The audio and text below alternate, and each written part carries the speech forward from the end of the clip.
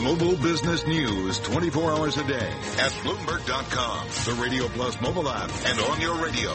This is a Bloomberg Business Flash. From Bloomberg World Headquarters, I'm Charlie Pellet. Stocks are mixed as we move into the final hour of trading, and this update is brought to you by Upside.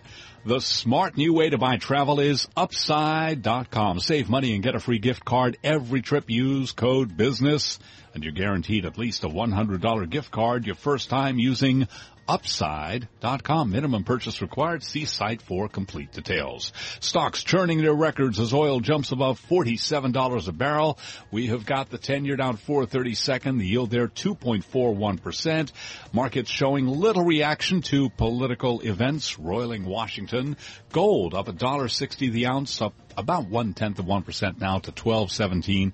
West Texas Intermediate crude rallying 3%, up $1.38 to $47.26.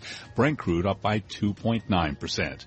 As for the market outlook, Sam Stovall is with CFRA in New York. He was interviewed this morning on Bloomberg Television. I think that we could be experiencing a 5 to 10% decline pretty much at any time. But based on the fact that we don't see a recession around the corner, we don't think a bear market is in the calling, and we also don't think that a 10+% decline is around the corner either. So, I would basically say if we do end up with some sort of digestion of recent gains, I'd use that as a buying opportunity. And Boeing causing a little digestion for the Dow today.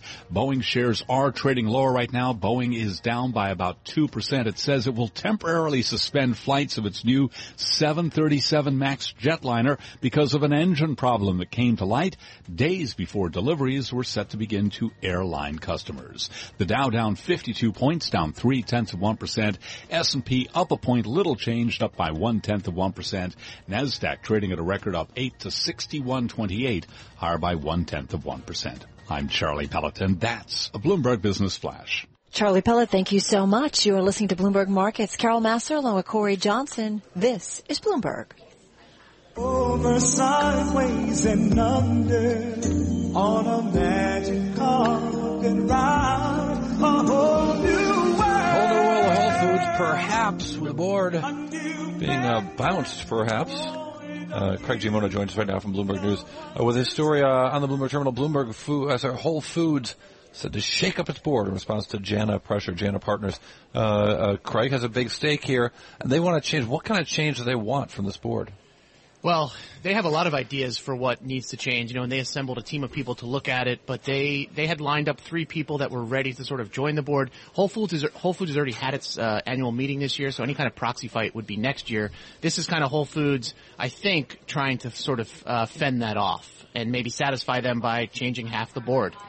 Interesting. Is it enough? I mean, what kind of board members do they need to make a difference? Yeah, that's a good question. The board, there had been some concerns about the board. I think the average tenure is roughly 14 years. That certainly raised alarms. John Mackey, the CEO, has been on there for a very long time. There's other people that have been on there for, 20 years. So the question of whether it's enough, we'll have to see. Jana is telling us that basically Whole Foods wanted a 2-year standstill. They said no because they want to keep their option on the table. So that would signal, I think, that maybe this is not quite enough, that changing the board isn't going to do it. Jana has some concerns about the way the business is being run. So I think that Jana wants a little bit more than maybe some new board members. Are there any board members in particular that are offensive to Jana that we know of? I'm looking at sort of who's on the board. You've got a Google executive. You've got the 2 co-founders of the business that are still on there. Right. Well, so the Google person is the one new board member. I think she joined within the last 12 months, if I'm not mistaken. The chairman has been around a long time. So no, we're not quite sure exactly who Jana would want off, but I think the general sense was that these are people that, kind of rubber stamps for Mackey, that there just hasn't been enough sort of outside influence in there, particularly when the company's facing such a crisis. Craig, I love it that they were asking for like a 2-year standstill. 2 years! So much can happen, and they're already under pressure because it's not that Whole Foods is the only game in town. There's so many options. I go into any supermarket now, and there's a whole organic area. I mean, everybody's kind of on this bandwagon. And that's why we are where we are. I mean, this was a company that was a high flyer for years, double-digit same-store sales. The stock was a high flyer. And basically Walmart, Kroger, everybody watched this and said, we can sell organic stuff too if that's what people want. We can sell it cheaper than they are. And, they're known for being overpriced. That's really hurt them in this environment. It's extremely competitive out there. We've had food deflation for more than a year. It's the longest streak since the 50s. And I just think the average person is saying, you know what? I want Diet Coke, I want Doritos, and then maybe I want organic broccoli. So I can get that at Kroger. I can get all that stuff at Kroger, and Whole Foods kind of limiting and expensive. Craig, that's like Cory's shopping list right there. Really? That's yes. Right. Doritos, right yes. Throw in a little beef jerky and you're done. As long as the Doritos are made of kale. Yes. But it is true when I look at this board here and I see board members who, except for the Google person, the shortest duration on the board, except for the founders, are 8 years, 12 years, 14 years.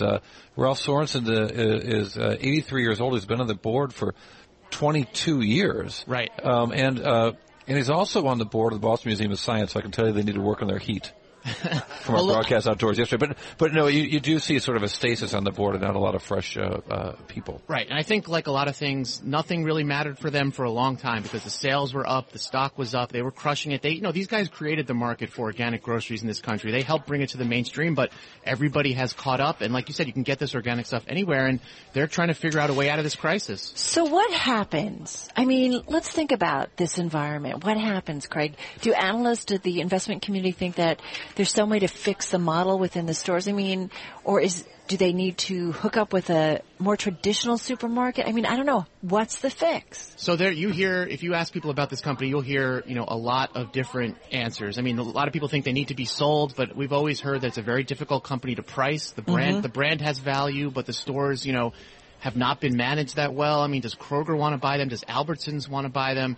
Does somebody want to take it private, or do they try to fix what they're doing? They have this thing called Whole Foods 365, which is aimed at millennials. That's kind of competing for the Trader Joe's shopper. But at the same time, they need to fix those flagship stores. And, they're trying to cut prices, but you'll hear people say that cutting prices isn't the answer. They need to embrace premium. Maybe they need to go upscale and just sort of go after the foodie and not try to fight it out in the trenches with Kroger and Walmart, because they're going to have a tough time battling on price with those conventional retailers. It's like asking Gucci, hey, we want you to put some $5 T-shirts like on a table up in front. That's right. It's just like own your market, right? Right. Yeah, but when you've got 2% sales growth, you got to do something different. There's a group of people out there that love Whole Foods, so the brand still has power. But do they risk alienating those people when they go a little bit down market? So that's kind of the very, very difficult place that they find themselves in. And, it's worth mentioning that John Mackey, the founder, took over sole control over the CEO job late last year. Walter Robb was, sort of pushed out of the company. So this is really falling on Mackey now to fix this. Yeah, I spent a lot of time, this, we've talked about it, a lot of time with Walter Robb, when they opened up the store in Detroit. I've gone out with their folks who in the field when they're seeking out a new product. I mean, they are all in and they're very meticulous about the types of products that are in the store. But I do wonder, Craig, like you just walk into Whole Foods. I love it. I feel like it's eye candy, right. But there's so many times I walk in and I walk out because it's so much stuff. I don't know. There's just something. And I think, I live in New York City. I think that they're, some of the best stores you'll find in New York City, but you got to remember that it's a big country out there, and people in these other places, they have options. There's a Whole Foods a mile away. There's a Kroger that has a ton of organic stuff, or there's a Safeway, there's an Albertsons, there's a Wegmans, there's a Publix. There's a lot of good retailers out there that have been doing this a long time. And is there a Wegmans in New York City now? No, but there's one coming to Brooklyn. Look out. As a native of Rochester, New York, I'll tell you, don't want to the way Wegmans. I used to go with my mother-in-law. I think that's part of the point here is that the store expansion has been such a big deal here that 10 years ago you had about 200 stores for Whole Foods. They're up to 456 at the end of last fiscal year. Right. And of a big concern here in Boston. When the Whole Foods opened up back in Beacon Hill, it changed sort of a whole part of that neighborhood. But that's a one-time change, and you can't open a second Whole Foods there. It's already there. And the low-hanging fruit in terms of, pardon the pun, but the low-hanging organic fruit here is harder to come by for Whole Foods. That's right. And that's a big, when you see any big retailer in the U.S. get to over 300 stores, the numbers change. It gets a lot harder to be accretive in your store additions. Right, and for a long time, their store target was 1,200. They finally abandoned that. They haven't said what the new one is, but I think when people saw the 1,200 number, they said there's just no way that there's room for 1,200 of these upscale supermarkets. Look, they crush it in New York City, Los Angeles, San Francisco. I'm sure they do fine in Boston. But there's only so many places and so much real estate where the concept really works, and they're already sort of bumping into that with 450 stores. I have to be honest, I do actually go into the Whole Foods, and I do buy some fruit, and I do buy these great chocolate clusters. All right, Craig Giammona, I got to run. Chocolate clusters? Oh, chocolate nut clusters. Craig Giammona covers some of the consumer space for us, including Whole Foods, right here on Bloomberg Radio. Let's get to Nathan Harper right now with let's Harper? I don't know where that came from. I was thinking about chocolate clusters. No, Nate, do not I was let going him chocolate off the clusters.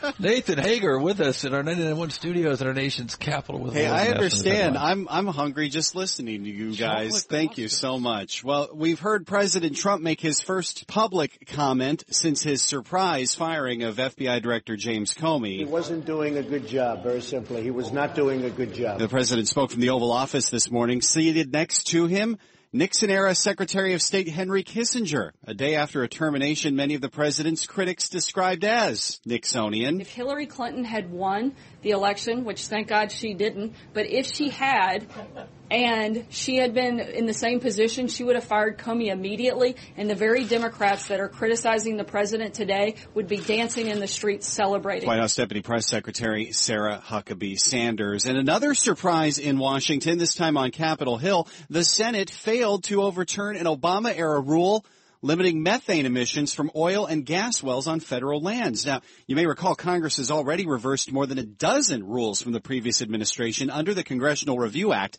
This time, though, Bloomberg government legislative analyst Adam Taylor says 3 Republicans joined with the Democrats, including Arizona's John McCain. He was concerned that the CRA's requirement that, or really its prohibition on the agency reissuing the rule or a substantially similar rule, that was a problem for him in this case. More at bgov.com. Global news, 24 hours a day, powered by more than 2,600 journalists and analysts in more than 120 countries.